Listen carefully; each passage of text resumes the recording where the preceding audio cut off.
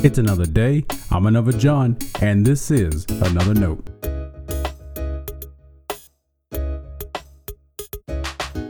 Today's edition of Another Note is titled Cosmic Implications. Our scripture reference today is Ephesians chapter 2, verses 1 through 10. As always, may the Lord add His blessing to the reading and hearing of His holy word.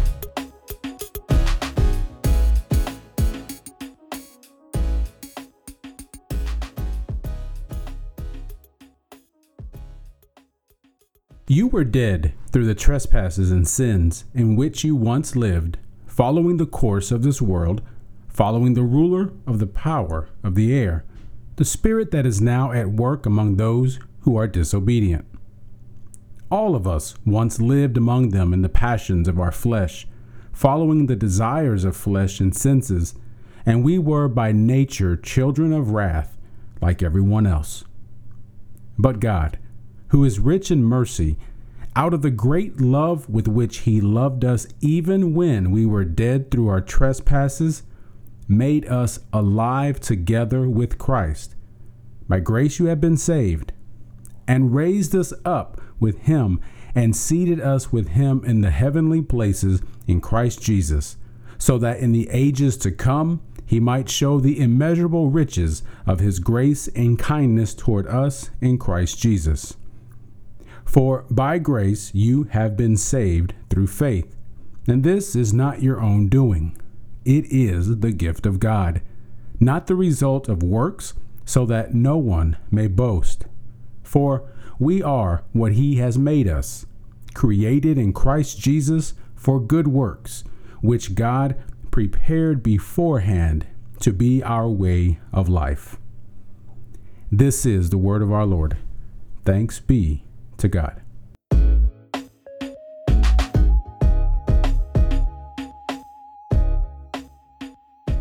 Several weeks ago, our church began a public reading of Scripture.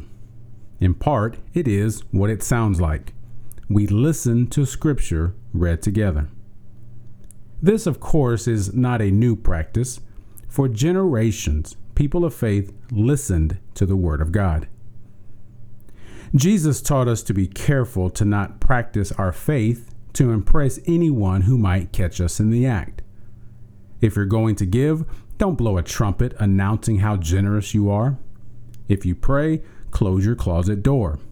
And don't make it look like you're fasting. Our Lord didn't talk about reading the Bible in private.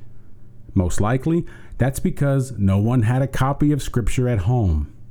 They heard the words of the prophets and later the stories of Jesus and Paul's epistles.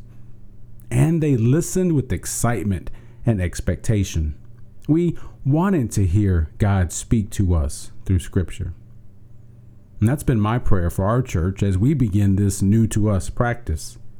If we tune our hearts to listen for God's voice together, we will grow as a church and as the family of God. We started our practice by listening to the book of Ephesians. This week we'll read Ephesians 4. As a pastor, I get excited when the church studies Ephesians. If we get what Paul is saying, things change. We change. What we prioritize changes. The church's prayers intensify and our zeal flourishes. Why? Because Ephesians reminds us of God's cosmic plan. It's not about me. It's not about my local church. It's about God's great plan of salvation that God has included us in to witness and participate. In the opening of Ephesians 2, Paul reminds us we were dead through the trespasses and sin in which we once lived. Because of God's great mercy, Christ brought us to life. Jesus saved us. To be clear, this didn't begin with your decision to follow Jesus. It's not because you chose the right denomination or the best church. It's all a gift from God. After Paul tells us all that, he offers one of the most practical ideas of what it means to be alive. He said, "For we are what he has made us, created in Christ Jesus for good works, which God prepared beforehand to be our way of life."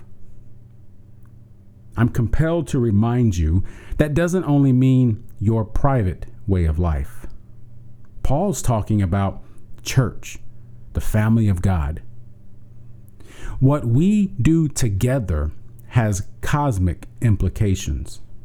Please, child of God, never be okay with trifling away such a great promise.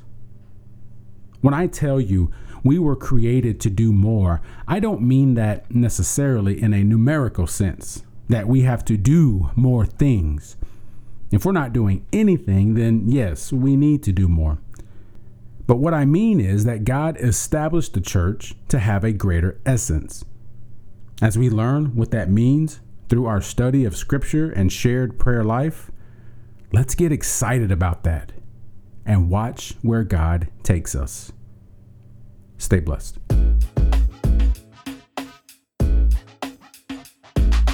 Thanks for always supporting Another Note. This is our daily devotional. I'll keep writing and recording as long as you keep listening and we keep growing. If you ever find Another Note on iTunes or anywhere else podcasts are available, make sure to leave a review so others can join us. The easiest way to connect with me is online at anotherjohn.com. God be with you.